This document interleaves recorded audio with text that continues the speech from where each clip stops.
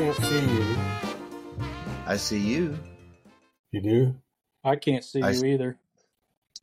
So you're the odd one out. I guess Willie. it's what the heck? I don't want to have to call Elon. This is Elon's fault. Don't blame it on Elon. Elon. Starlink it's tree link at the moment, I guess. a short tree. Well, we've got Troy Flaharty from, how do you pronounce the name of the town you live in, Troy? Hico. Hico. Okay. Hico, Hico. Hico. Yes, sir. Hico. All the way from... Where everybody is somebody. Well, that's a good way to be. How big is the town? Oh, probably 2,000, 2,500 maybe. Oh, wow. So that's even smaller. Everybody's somebody. That's what it says right there on the sign. Cool. Yeah. I got lost trying to find his house, too. It's not a big town, but I was still lost, Schwartzy. He dropped me a pin, and away off I went and showed up, and there was this sign on this gate, and I don't remember what it was, but I called Troy because it just didn't look like Troy to me. It just wasn't reading right. And thank goodness I didn't go in. It wasn't. Apple Maps was not a positive for Troy's house, but I did get there eventually. We got you here. I made it. There was pink flamingos in the yard, and that told you it was the right place. Right. Maybe. Maybe. It wasn't. I promise you, leaving Troy's house was much more uncomfortable than it was arriving because it was 10 o'clock at night when I left Troy's house last Friday. Headed home. Actually, I was ready to be home so bad. 3 hours.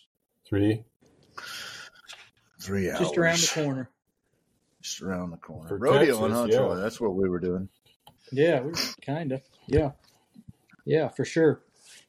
So it was good times, though. The Grandmaster deal was extremely challenging, but extremely rewarding. It was time well spent with good people, so it was well worth it all. It was a fun time. Yeah. Well, career changing is what I described the first one, and I'll put this one in the same category as that. Yeah. Whole sure. new level of commitment, right? That's right. That's right. It was. I told Sam Gooding was here this morning, and I told him it was harder than Chinese algebra, but we suffered through it and learned a lot. So it's mostly execution, right? Yes. Yeah. Yes. And yeah, predominantly execution. But I mean, a lot of it, the good I got out of it was he spent a lot of time showing us how to fix mistakes, which I think a lot of people, instructors, maybe, I don't know, kind of overlook a little bit because we're all going to make mistakes. It's inevitable. We're going to mess up. And it just gives a guy a lot more confidence to try and tackle something if he knows he can fix it if he messes or when he messes it up. And that was good. That was one big takeaway I got. So that was great. There was also a level added of an added level of pressure, I should say, because now that we know how to fix a mistake, we can no longer settle for the mistake. It was, I mean, and I thought I knew what mistakes were until Damien started pointing out the things I needed to fix. And I was like, well, I thought that was pretty close to perfect, but since it's not perfect, we got to fix it. Right? Like, golly. Yeah, Damien's perfect and my perfect. There was a gap there, and I need to close that gap a little bit. So, but it was great. I had a great time and learned a ton. And man, if they had one next year, I'll be there, or I'll try to be there. I'll apply anyhow. So it was well worth it. And I will brag on Troy and Bo and Sean Did-Young for joining the activities. The Western culture was very well represented, and that made me proud to see that there. Yeah, for sure. It was very well represented. I thought, not trying to toot my own horn, but I thought we held our own pretty well for sure. And it's a little different, isn't it, Troy? The people that we're looking at and talking to, they're great people, but they're different than us.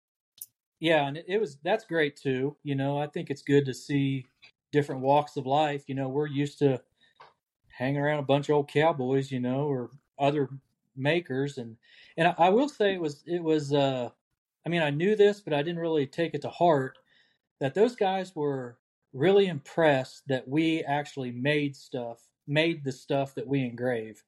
I kind of took it for granted. Most of those guys, majority of those guys, they'll buy a knife and engrave it or a pendant, or they don't really make what they engrave. Interesting. Yeah. So like a gun, they hand you a shotgun or something, and there's your canvas, and you got to engrave it or sculpt it or whatever. Right. Exactly. So, I thought that was interesting. I mean, I knew that, but I didn't really. It was a big shock to a lot of those guys, or they all commented on it. How cool they thought it was. But it really. But Damien's a lot the same way as us. Damien Connolly, who we're talking about, but Damien, he was a race car engineer, frame engineer, or something. Troy. Yeah, he built like suspensions for race cars, and then like 1/5 scale Kentucky flintlock rifles that, like, not just a model, like a working model, and just a borderline genius, So he too was impressed. He said, "I really am curious about how y'all go about making your stuff, because that's my world." And it was pretty cool deal. But anyhow, has he taught certainly learned a lot like this before? And I think no, he's not taught classes like this before. I don't think. I think this might be one of his. I think it was his first class. Wow. Yeah. It was a big learning curve for him. Yeah. I mean, the first day or two, it was he was pretty uncomfortable, but after that, he got in the groove, and it was great. Like, no problem at all. Once he settled into his work environment, you could kind of tell. At first, it was he said, "This is not my own bench, and this is a little different." But once he got settled into it and used to working with all of us watching him, away he went. Yeah. It was cool. He's a good teacher. Very good teacher. He's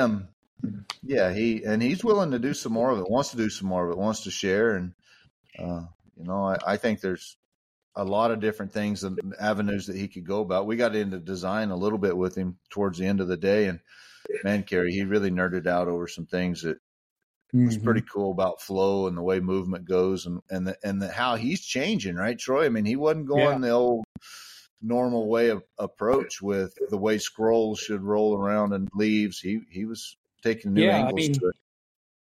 I've read all the books and seen all the DVDs, and just the 30 minutes or hour we talked about design, he hit us with some really different ideas that obviously work.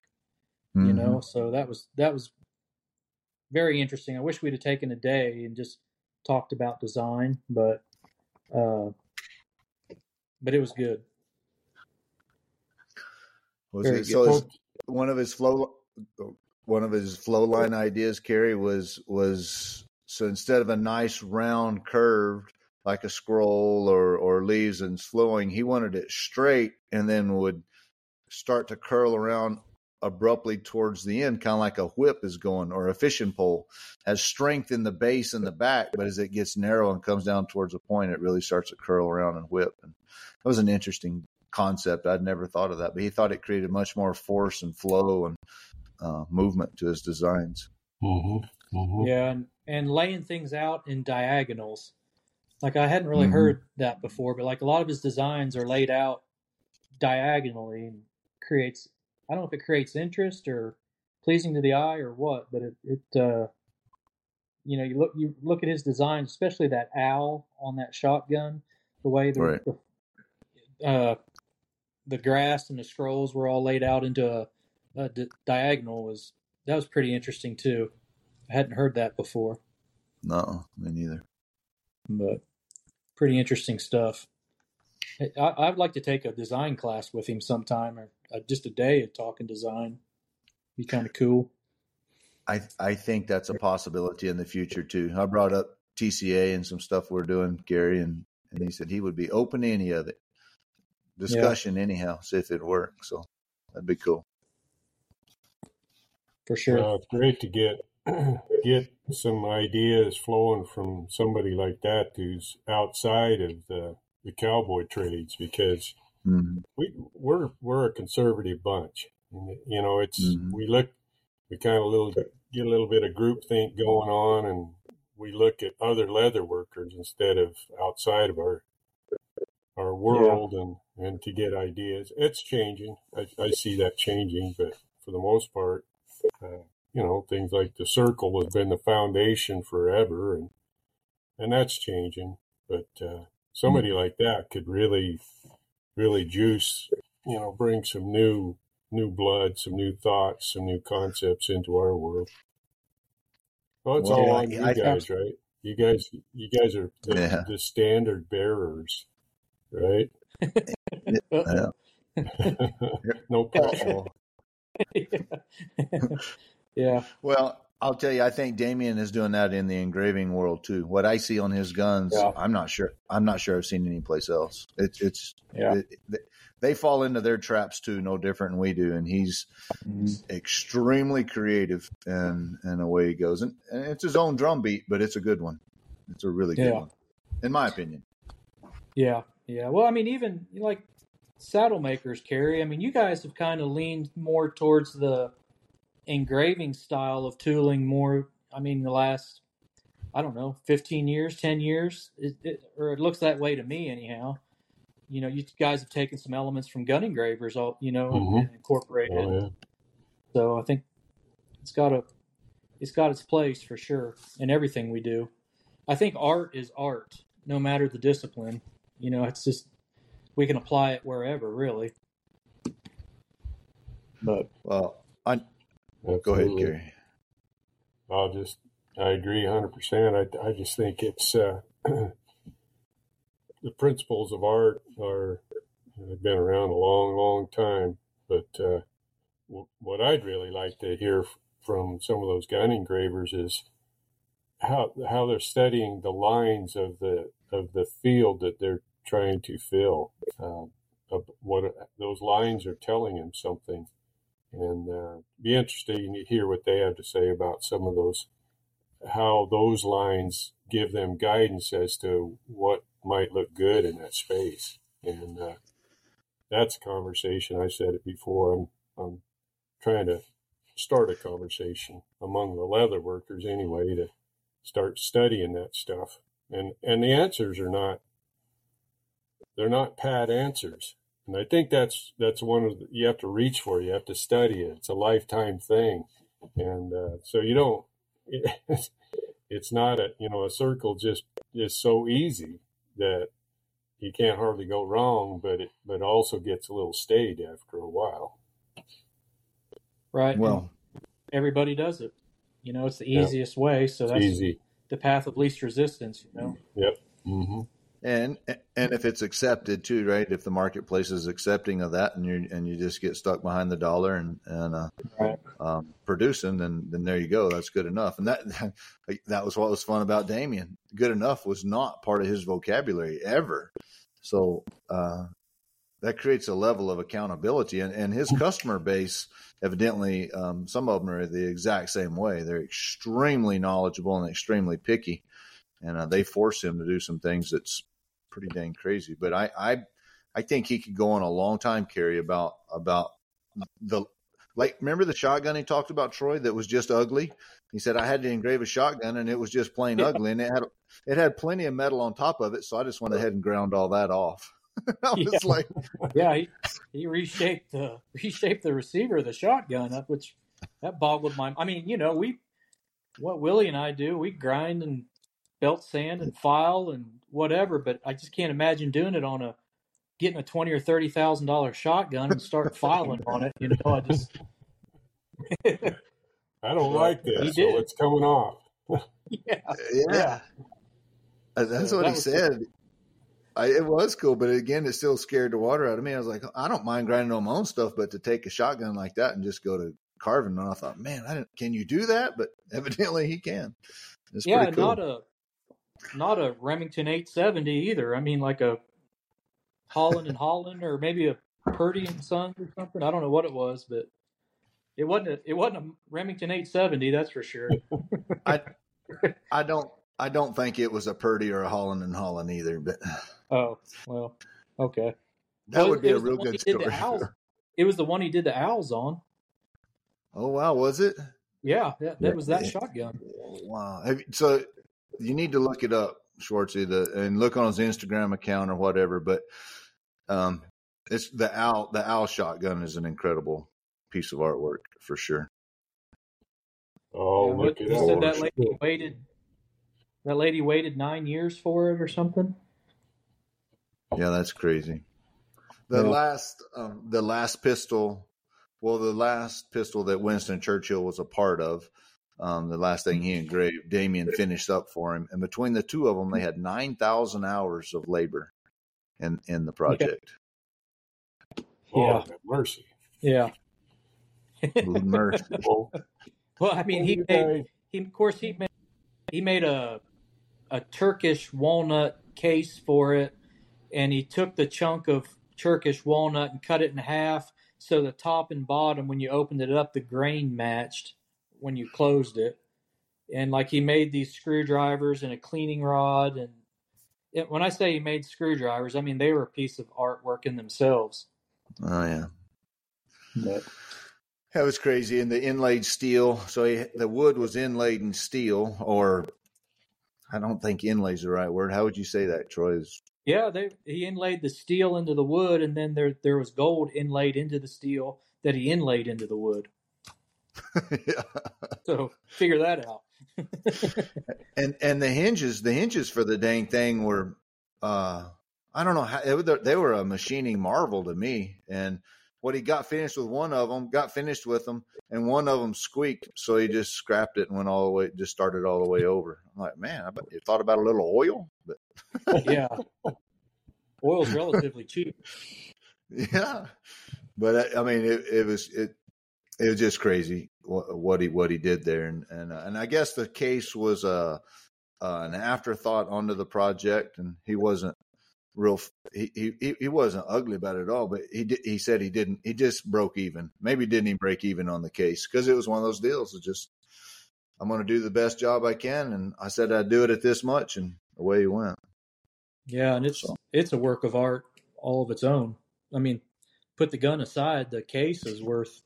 I mean, people work their whole life to be able to do something half that good, and he's a gun engraver. I'll tell you something that's impressive to me is, like, I just work with steel. Well, go ahead. Got a question for you. So you guys, of course, I wasn't there, never met the guy, but first class out of the gate, and you described what a perfectionist he is, and so that's always fascinating to me. Some perfectionism, that's kind of a dirty word in our society, to be a perfectionist, but right. That perfectionism is carried differently by different people. And I suspect he's the kind that doesn't pack it around like a ball and chain, like he's got this ongoing perpetual anxiety over things not good enough. How did he come across that way? Was he just, matter of fact, he took things as they were, and if I need to throw this project away, I do, and we move on. It's all good. He sure didn't. It didn't seem like it was a burden to him, to me. I mean, it was just another tool in the toolbox. It has to be perfect, and that's it. No big deal. He did comment, though, Troy, about the lack of sleep. The lack of sleep and some right, the stress that like the stress of working on a gun and it all being perfect. He did stress over it. Now, as a person and just talking to him, he was fine, but he did relate a lot about the stress of working on projects and making sure that they're absolutely exactly the way he intended. Yeah, But yeah, no, he did. But that, I mean, uh, yeah, I don't think it. I mean, I know it stresses him and bothers him, but I just think that that's just one of the symptoms of being, in his mind, that's just one of the symptoms, and it's okay. yeah, Like I don't know, I'm not in his he, head. me neither. But he wasn't like me stressing about how we're going to pay the bills. We just we just either paid them or didn't. We're going to do the job exactly the way it has to be done. That was kind Right, of the way it looked to me. right, right. So, great guy, incredible, Yeah. incredible skill.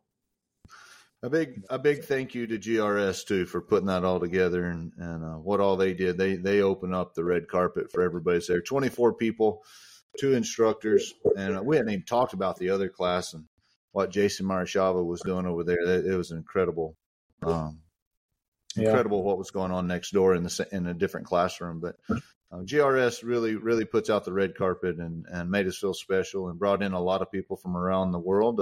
Ron Smith was there from Fort Worth. You remember Ron Smith, Cary, coming to our. So he was there, and there were lots of different ones that big engravers, Lee Griffith, Scott Pilkington, lots of big time engravers in the engraving world were there. So it was fun yeah, visiting and getting to know them. yeah. And some of them brought some of their work. Lee Griffith brought a pretty cool Colt pistol, and so it was pretty neat to meet all those guys and shake their hand and even get a little advice from them. So that was great. It was. Yeah. It was great. So you told me a week ago that you guys had to apply in order to get in the class, and so they capped it at 12. Any idea of how many people applied? 35. 35. Wow. Yeah, 35 applied. That's 30. And it was a kind of not anonymous, but like you sent what I think three photographs of your work, and they gave those photographs to Damien with no name attached. Like he didn't know who he was looking at, and he picked the 12 people he wanted from those photographs. Interesting. Yeah. Pretty good way of doing it. I suspect it keeps the politics out of it. Yeah, it was, and who knows? I mean, it's just like a job interview with that application in that you didn't, I mean, there wasn't any information about you. It's just those 3 pictures were where it was all at. That was the application. And so you sure wanted those pictures to be good. And I think that was probably a part of it. Those that, no different in our fellowship, right, Cary, is when you have to take fellowship applications. We got good pictures, good binder of what's going on. Well, then it's easy to pick those. So I think that had a big impact. Sure. Yeah. Good photographs of your work. I mean, just kind of elementary, really. For sure. We have somebody else, Cary. We have an applicant we're talking to here, don't we? Oh, is that supposed to be for public knowledge? Probably not. Sorry, Troy. I threw you out there. I probably shouldn't have said that. It's fine. I got broad shoulders. It's all right. Win, lose, or draw. It's okay. So. You know what? I do apologize if you didn't want the world knowing that, but I am excited. I'm excited about Troy applying to the TCA. Oh, well, I'm excited about it. Excited, stressed. All we can say is about damn time. Okay. There's some pressure for you. Fair enough. Yeah, I know it's been a long ride. I mean, since I think I got my you guys gave me a fellowship in 16 or 17, and I know it's been a while. I kind of had some life get in the way a little bit, but we're on track, and I'm excited to try and be a part of it anyhow. See how it goes. But I got one piece done and another piece partially done, and then I'll have to make a pair of spurs yet too. So we're on track. 5 weeks, right? No big deal. Yeah, 4.5. But who's counting? Who's counting? Yeah. Well, It's exciting, and excited about that week. Excited to see what you bring, for sure. Yeah, we need some more bit and spur makers in there to kind of offset all these glue sniffers and rawhide, kind of even things up a little bit, or try to. Gummers. Gummers, yeah. I don't know where he learned that glue sniffer. Yeah. I didn't tell him that, Cary. I didn't tell him I called y'all glue sniffers. He brought that up on his own. That's right. Well, yeah. Troy, you need to tell us a little bit about your story. How is it you wound up? You were from Oklahoma, is that correct? And immigrated to the great state of the Republic of Texas, or is that coming home for you? Well, I don't really have a typical Western artist story. I actually was born in Pennsylvania, and I graduated high school there. My family were horse trainers, performance horse trainers, and so I grew up doing that, riding mostly reining horses, a few cutting horses. And when I was probably 14 or 15, I started rope calves and rodeo. And when I was 18, I had a buddy that roped calves really well, and his dad owned a trailer shop building aluminum horse trailers. I'd graduated high school and was working there that summer and living there. They had an apartment above their indoor, and we'd work Monday through Thursday and then go rodeoing Friday, Saturday, Sunday. And one day he came into the shop and he's like, "Hey, would you want to move to Kansas and go to college?" And I was just living life, working, rodeoing, having a good time. And I was like, "Yeah, heck, I'll go to college." He said, "I can get us scholarships at Fort Scott Community College." So we loaded up and moved to Kansas and had never went back. Matter of fact, he still lives there. And I, moved around Kansas and worked on some ranches and rodeoed. And I always, when I was in college, I took a welding class there at the school. And there's a guy that had a weekend class. It was like a Friday, Saturday, Sunday class on bit making. And it was just very fundamental, very rudimentary, just how to make jigs and, welding the bits up and grinding the welds off. And I took that 3-day class. I think it cost $100, and I just never quit with it. It was something I always did, along with riding horses, working on ranches, roping, whatever. I always just made a few bits and spurs here and there. And then I was living in Oklahoma, and about an hour from the city, and I think Wilson and Russ and Ernie and John Ennis, they had a class there at the museum, so I took it, and I was like, man, this, bits were always just something real utilitarian, it's just something we used, and I would, put a little silver on, do a little quote unquote engraving and initials, but that really opened my eyes to the art part of it and how, it really struck a chord with me. So that's when I really started to pursue it more than just a hobby or something to do. I thought I could get better at it and try and be the best or be great at it, or be great at something. I never wanted to be mediocre at anything. So it's something I could do the rest of my life. And here we are, 15 years later probably, and I'm applying to the TCA. Mm-hmm. So it's all Willie and Russ, Ernie's fault, I guess. Not mine. But that's kind of my story in a nutshell. Anyhow, I had a lot of fun. I mean, we had what was it, 7.5 hours from your house, Troy, to Emporia, and Troy being from that, living close to that part of the world, he lived not 30 miles from Emporia there for a while, and so we got to see a lot of the history and a lot of ranching, talk a lot of cows. And I didn't know that about you, Troy, about trading cows and actually quote unquote cowboying for however long. That was really interesting to hear.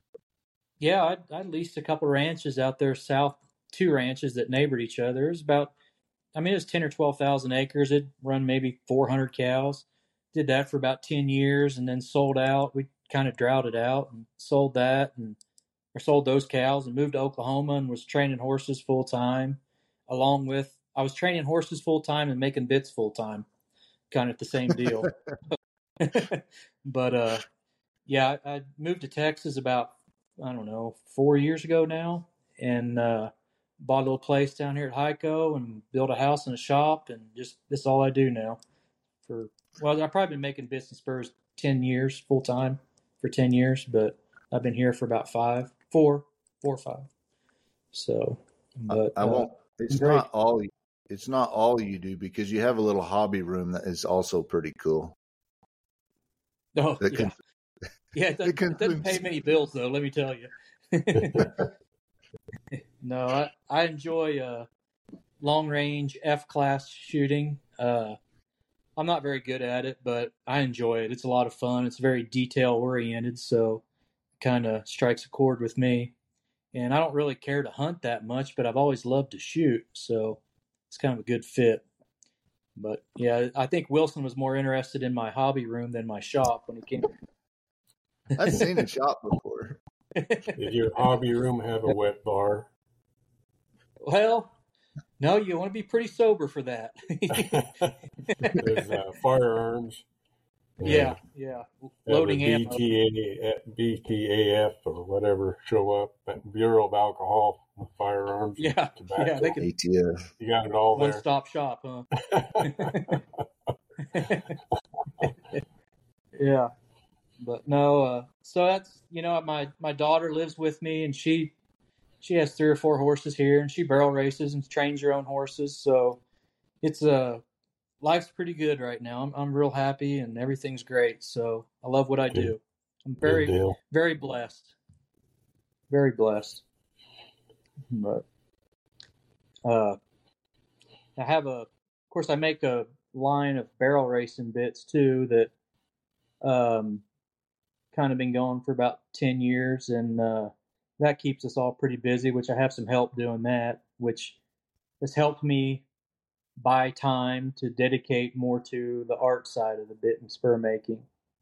So, and I got Wilson to thank a lot for that, for pushing me to, I used to do it all by myself, and now I have some help. Sam Gooding and his wife helped me with it, and it's afforded me to be able to spend more time on the art part of bit and spur making.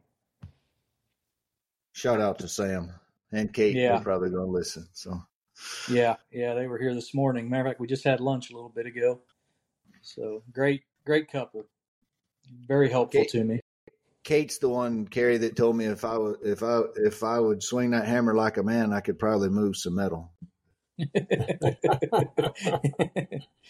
You were not swinging the hammer like a man.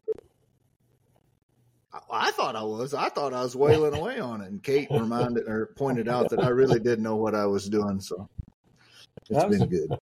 Pretty sound advice, huh?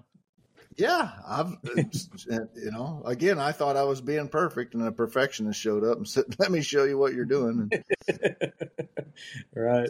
No, they're great people. They've been a huge help to me, a huge blessing to me, for sure. But well, they are great. They are great people, and are very, very talented at what they do. And another example of dedication and commitment to a skill set and taking it as far as you can. So they're fun to be around. Absolutely, yeah, for sure. Well, Cary, do you have any advice for a young guy or not so young guy applying to the TCA?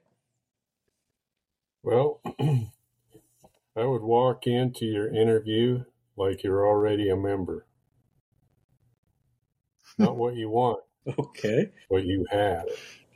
That's a McConaughey deal. Advice his mom gave him, right, Willie? Yeah. How did that go? Yeah. It's what is it? You don't need them. Walk in like you own it, right? Isn't that the deal? What was it? Don't walk in there like you want to buy it. Walk in like you already own it. Isn't that how? Yeah, something there like you go. that. Oh, yeah. Good advice.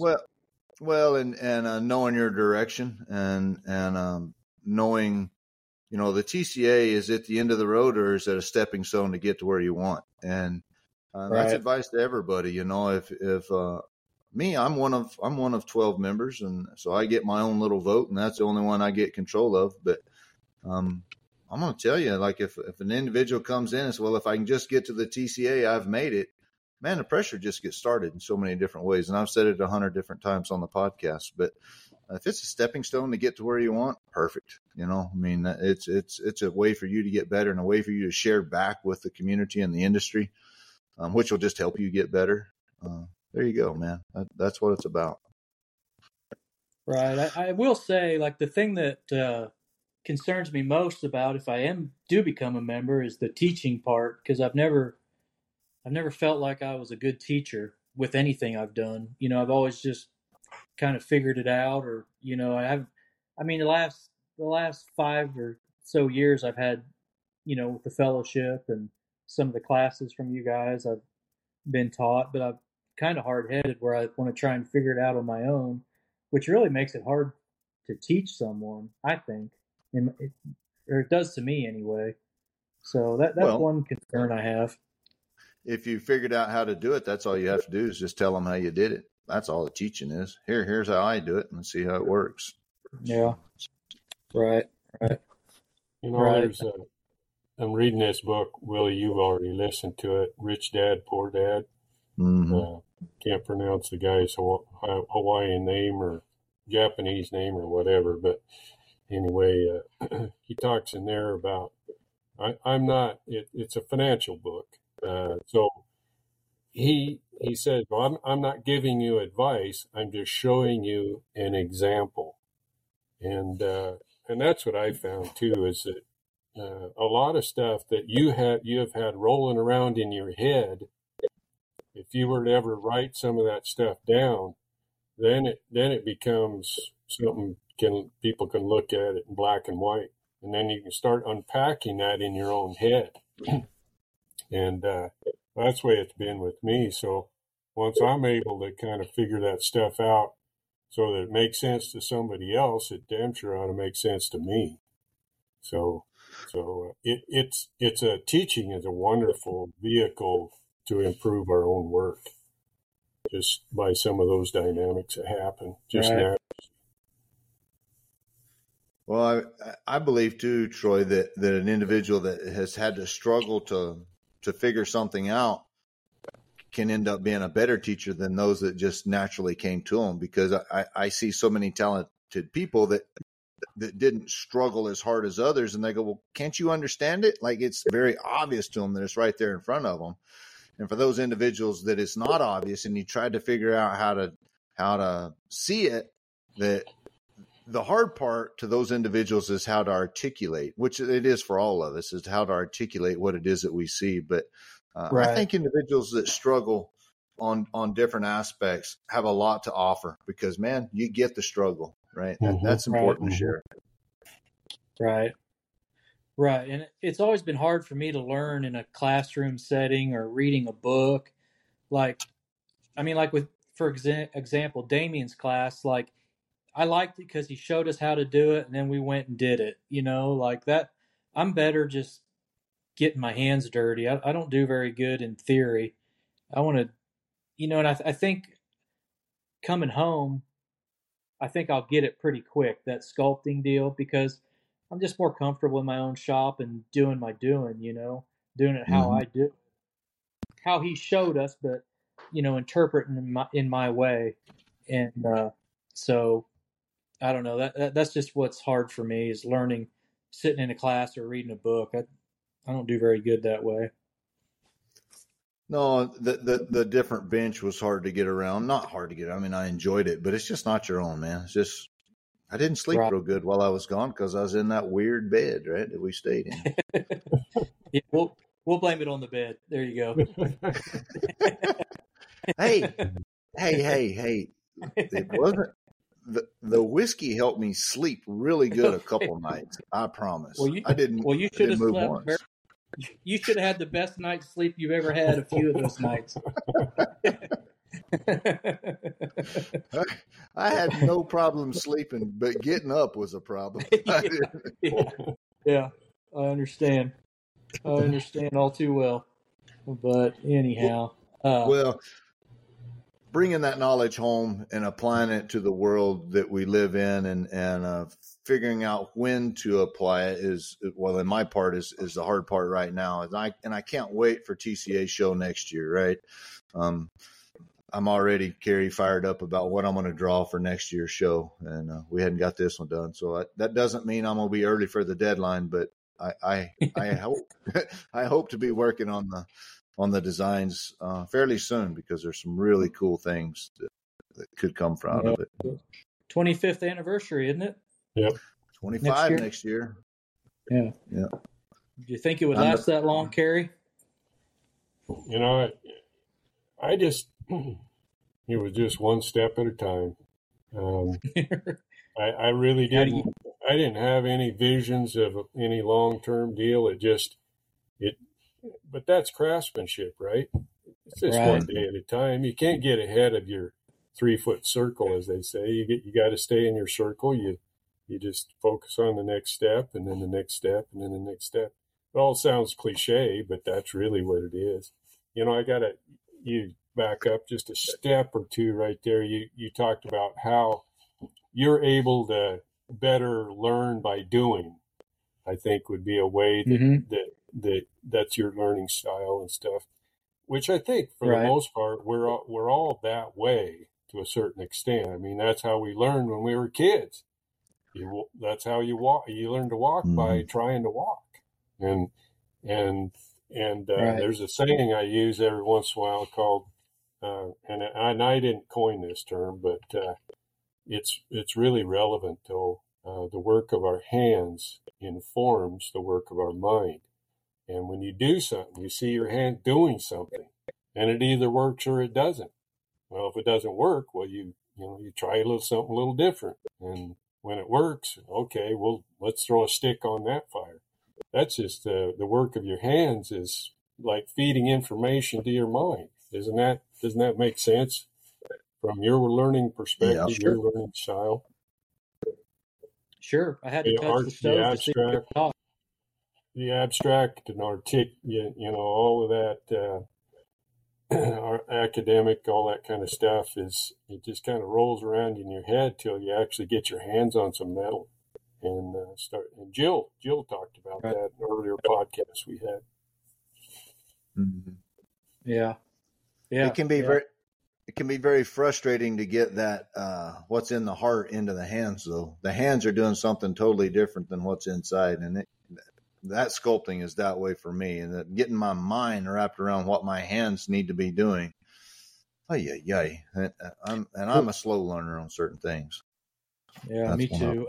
And that was, we were in Damien's class. We were sculpting that steel, and I was struggling with it. I couldn't make it go where I wanted it to go. And Willie, I don't know who had the idea, Willie or I think Lee Griffith or somebody did, said go get some clay and sculpt the clay. Like we took a piece of wood rod, just like we would a steel punch on the steel, and one evening we sat around and sculpted some leaves out of clay, and man, it was like the light came on then, Then it's just getting muscle memory, making it happen, but watching how it happens, that really turned the light on for me. So that was a great little exercise we did. Damien didn't really know what to think about us, Cary, until we came with pictures of our clay and leaves, and then we were all teachers' pets after that. We were the coolest in class. Which we knew that already, but well, exactly. We just hadn't proved it to him yet, But right. But it was, to Damien, I think Damien even said a little bit about it, and then Lee Griffith that weekend said it, and so it took us a week before we got the clay, but man, it made a difference, and it was. I would recommend that with your leather carving, as you're undercutting and doing all the different things, is you draw it on there and then you just go to mashing that stuff, and it would work. I would assume very similar to your leather. it certainly worked that way with the steel, sculpting it and all that business. It was it was a great exercise. It really helped me a lot. I need to go get some more clay and mess around with it. I think it's like I say, it opened the door for me. Turned the light on anyhow. Mm-hmm. Well, one of the design elements to me that probably is the single most important design element to make a design interesting is the 3D. And that process with the clay, that's 100%, right? And that's what you look at any good work. I've seen a few pictures of Damien's work, and holy cow, 3D on steroids. I mean, the shading, the sculpting, all of that stuff really, really makes it compelling, right? So I can see where that clay exercise would help you visualize things in 3D. You can always tell when somebody's really turned a corner in their design when you start seeing things, you know that they got a 3-dimensional mind. Their wiring has gone from 2D to 3D. Yep. I'll tell you something that he did, Cary, that was a cool tool was he takes a picture periodically of his work as he's working on it. And then he evaluates what that looks like. And if the picture looks bad, then he goes back and changes it, whether it's real or not. He evaluates off that picture. But he said 99% of the people that see my work only see it in pictures. They'll never see the real thing. So it has to look good in a photograph. And so he we all know, my dad has said this for years, take a picture of it and turn it upside down and look at it. And you can tell proportions and all kinds of different things. But that was a very interesting. Have you ever heard of doing that? Ever thought about doing that? I haven't. I do when I'm on paper. Once in a while I'll turn it different ways, different directions and stuff, and see if it works. What I need to do is to make it deliberate. Just as a matter of practice every time.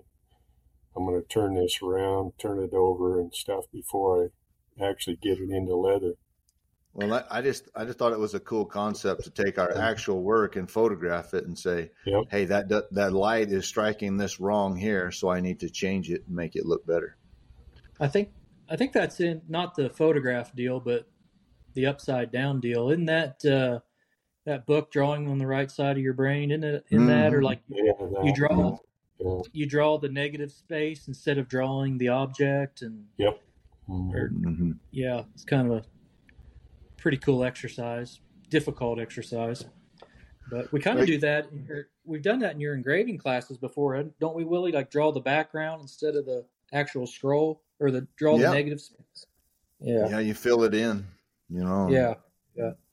Do a lot of different ways that way. It just keeps the left side of the brain out of the design process, because the left side says that is a nose and tightens you up if it doesn't look like a nose, and the right says I don't care what that is, I'm going to draw these lines. So it teaches you how to look at the lines. I know there's so I do the long range shooting deal, and sometimes I shoot left-handed, sometimes I'll shoot right-handed, because you have to it keeps you from developing bad habits, because you have to think about what you're doing so much. So you think about all the fundamentals correctly, like use my weak eye, use my my right finger and to pull the trigger, and it just makes you go through that mental checklist of the fundamentals, because you don't have muscle memory shooting with your opposite hand and opposite eye. So I don't know if drawing would be a good exercise for that or not. Cary brushes his teeth with his left hand, right, Cary? Me too. I shave, brush my teeth, eat. I try to do as many things with my left hand, and I have been very right-handed in the past, but for all the same reasons you're just talking about, Troy. I think it just expands your mind. It just works your brain in a way that helps you see things differently and better. And keeps from forming bad habits. Yep. Like if you have to mentally think about each step, you don't form those bad habits as easily, I guess, or whatever. But it's another form of mindfulness. you're mindful. You're just you're not on autopilot. You're present. Right. So are you two gonna step up and take the blame when it says Wilson Capron Bit and Spur Maker puts out left eye because he was brushing his teeth with his left hand? We'll take full responsibility.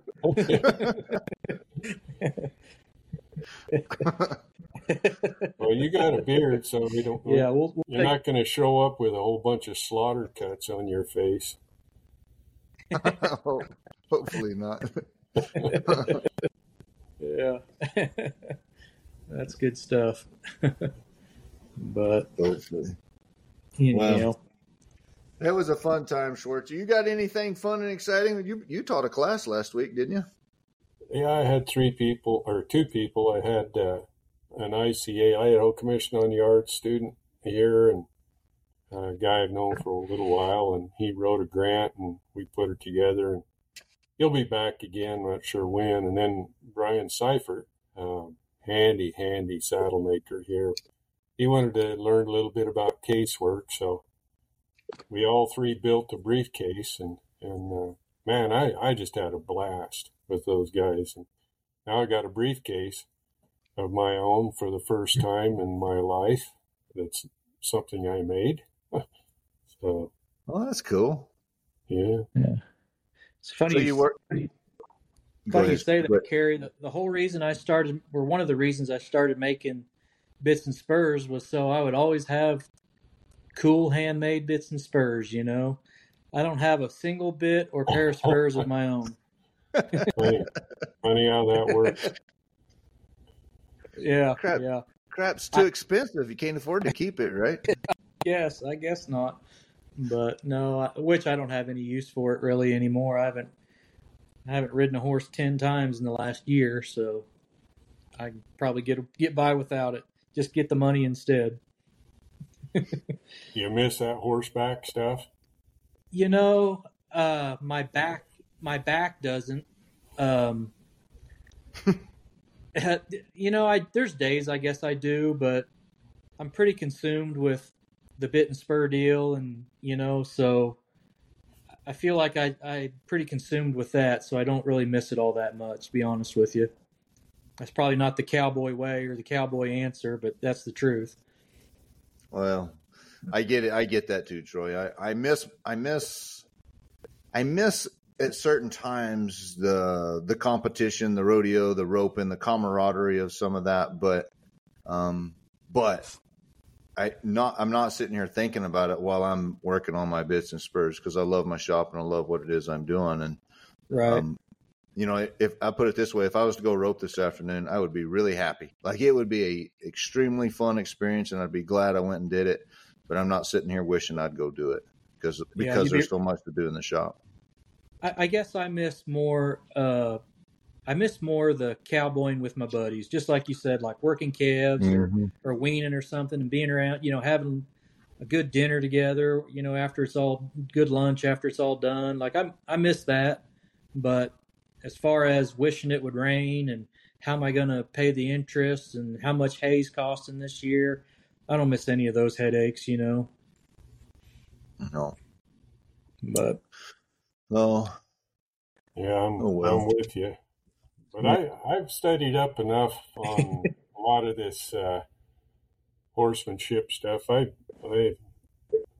play around with some of the stuff that I keep learning about from some of these clinicians and whatnot. I'd like to have a chance to thrash around with it more, but you can't.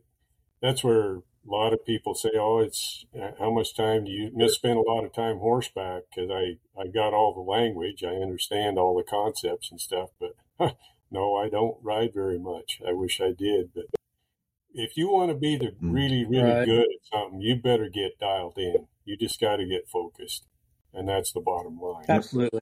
It's all about focus and what you're willing to give up to get there. Exactly. You know, there's always a trade-off, and you know, I could still buy me a little fat heel horse and go to the ropings around here. I mean, they're everywhere, but man, I just don't. It just doesn't light my fire anymore. It just doesn't get me excited. That's one thing I love about the shooting deal. I was telling Willie, you buy a horse and every 6 weeks you got to shoe it. You got to have it injected. You got to throw hay at it every day. And, that rifle, I went to the Grand Masters deal for 2 weeks and I put my rifle in the case. And when I came home, it was right there waiting for me. I didn't have to feed it. I didn't have to vet it. I mean, it was happy to see me, I think. So it didn't get wire cut. Didn't get wire cut or anything. So, yeah. Well, whatever it is you're going to do, you better love it if you're going to compete at it. And, that's the deal. Yeah. I told my daughter that one time. I said the worst advice I ever got, I think, was from my dad. He told me to go to school, get a job, and, pay your bills, retire early. And I was like, man, that's the worst advice I'd ever gotten. Like, I would never say that to my daughter. I was like, just go find something you love to do and figure out how to be great at it. And somehow it'll pay the bills, or it'll just at least bring you joy. So that's my theory on life, I guess. There's probably sacrifice. I think it's great. There's probably sacrifices to every decision you make and what is important to you. We as custom makers probably sacrifice money, unfortunately, to be custom makers because price point and availability put our work in the minority, right? But right. That's okay. I love doing what I do, and it's not all about the money. Now, I'm going to make as much money as I possibly can and maximize those efforts. But right. It is the mission is to be really as good as I can be at building custom one-off pieces as a bit and spur maker. That's my mission. And so, hey, let's maximize those efforts for what it's worth. But that's the mission. You bet. Just do what makes you happy. I mean, money's great, but I know more unhappy millionaires than I do sad, poor people, I guess. I don't know. It I told her, just do what makes you happy and figure out how to be great at it, and everything will be okay. God will take care of it all. That's the truth. Which I don't know if that's the soundest financial. I don't know if Dave Ramsey would be on my team with that theory, but that's how I feel about it. Well, believe me, I've been on this podcast for a while, Troy. So you don't have any worry about saying something that's not intelligent first. I've already done that. I've already been reprimanded several times for saying stupid things, but that's okay. I'm trying not to say. I'm just not saying those stupid things anymore. It's all right. Right. And Willie and I talked about on our long journey, about the retirement deal and all that. And, I just feel like retirement's something you do. You retire from something you don't love to do. And if I retired, I'd probably still make bits and spurs. So I don't have the best retirement plan other than I'm just going to keep working and doing what I love to do. And see how it goes, I guess. Put my faith in God and just keep doing what brings me joy. And I sure love what I'm doing right now, so I'm going to keep on keeping on. I shared my mission. Fairly new home and new shop, and holy cow, that's a lot more than a lot of people have. Yeah, and it's nothing fancy, but it's plenty good and good enough for me. So I shared my mission, Cary, with Mike and with Mike Skinner, and what I'm trying to accomplish, and trying to see what happens. And you know what, we'll do the best we can and see what happens. But I don't know. I'm excited about my journey too, with trying to create a retirement of some sort. But we'll see. We'll give her dog parts. I didn't coin that term. I shouldn't have said that's a Scott Hardy term. Well, I think we all, regardless of who we are, you need meaningful work. If you got meaningful work, there's joy, there's happiness. Absolutely. And stuff. If it's meaningful to you, boy, if you can check that box, you're way ahead of a lot of people right there. Yeah, agreed. 100%. But well, we wrap this deal up, Schwartzy. I got 8 hours I got to put in today. That's right. You Gotta gotta go to work. get 40 in. So we're a little late today, but I'll hustle up and see if we can't get this thing up here yet this afternoon. And Troy, it's been a real pleasure to see you again. Of course, follow you on social media and stuff, and always like the things that I see on there and stuff, and look forward to seeing you again. Likewise, next month. I'll be there. I will be there, and I appreciate you guys having me on here. I'm flattered that you'd want me on, but thank you, and I look forward to seeing you guys here before long. I might have some beads of sweat popping when next time you see me, but you'll do fine. You'll do fine. You will do fine. I will leave you alone for the next 4.5 weeks. Well, don't get far from your phone. I might need some advice, so leave it turned on. I'll leave it on. I'm here if you need me. Holler at me anytime you want, Troy. I don't know if I got the answers, I'll do it. But I can offer up some suggestions. So.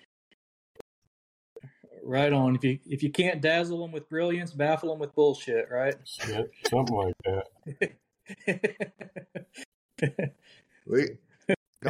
I'm not going to say anything about my talking. Sounds good. Be good, everybody. See you soon. All right. Adios.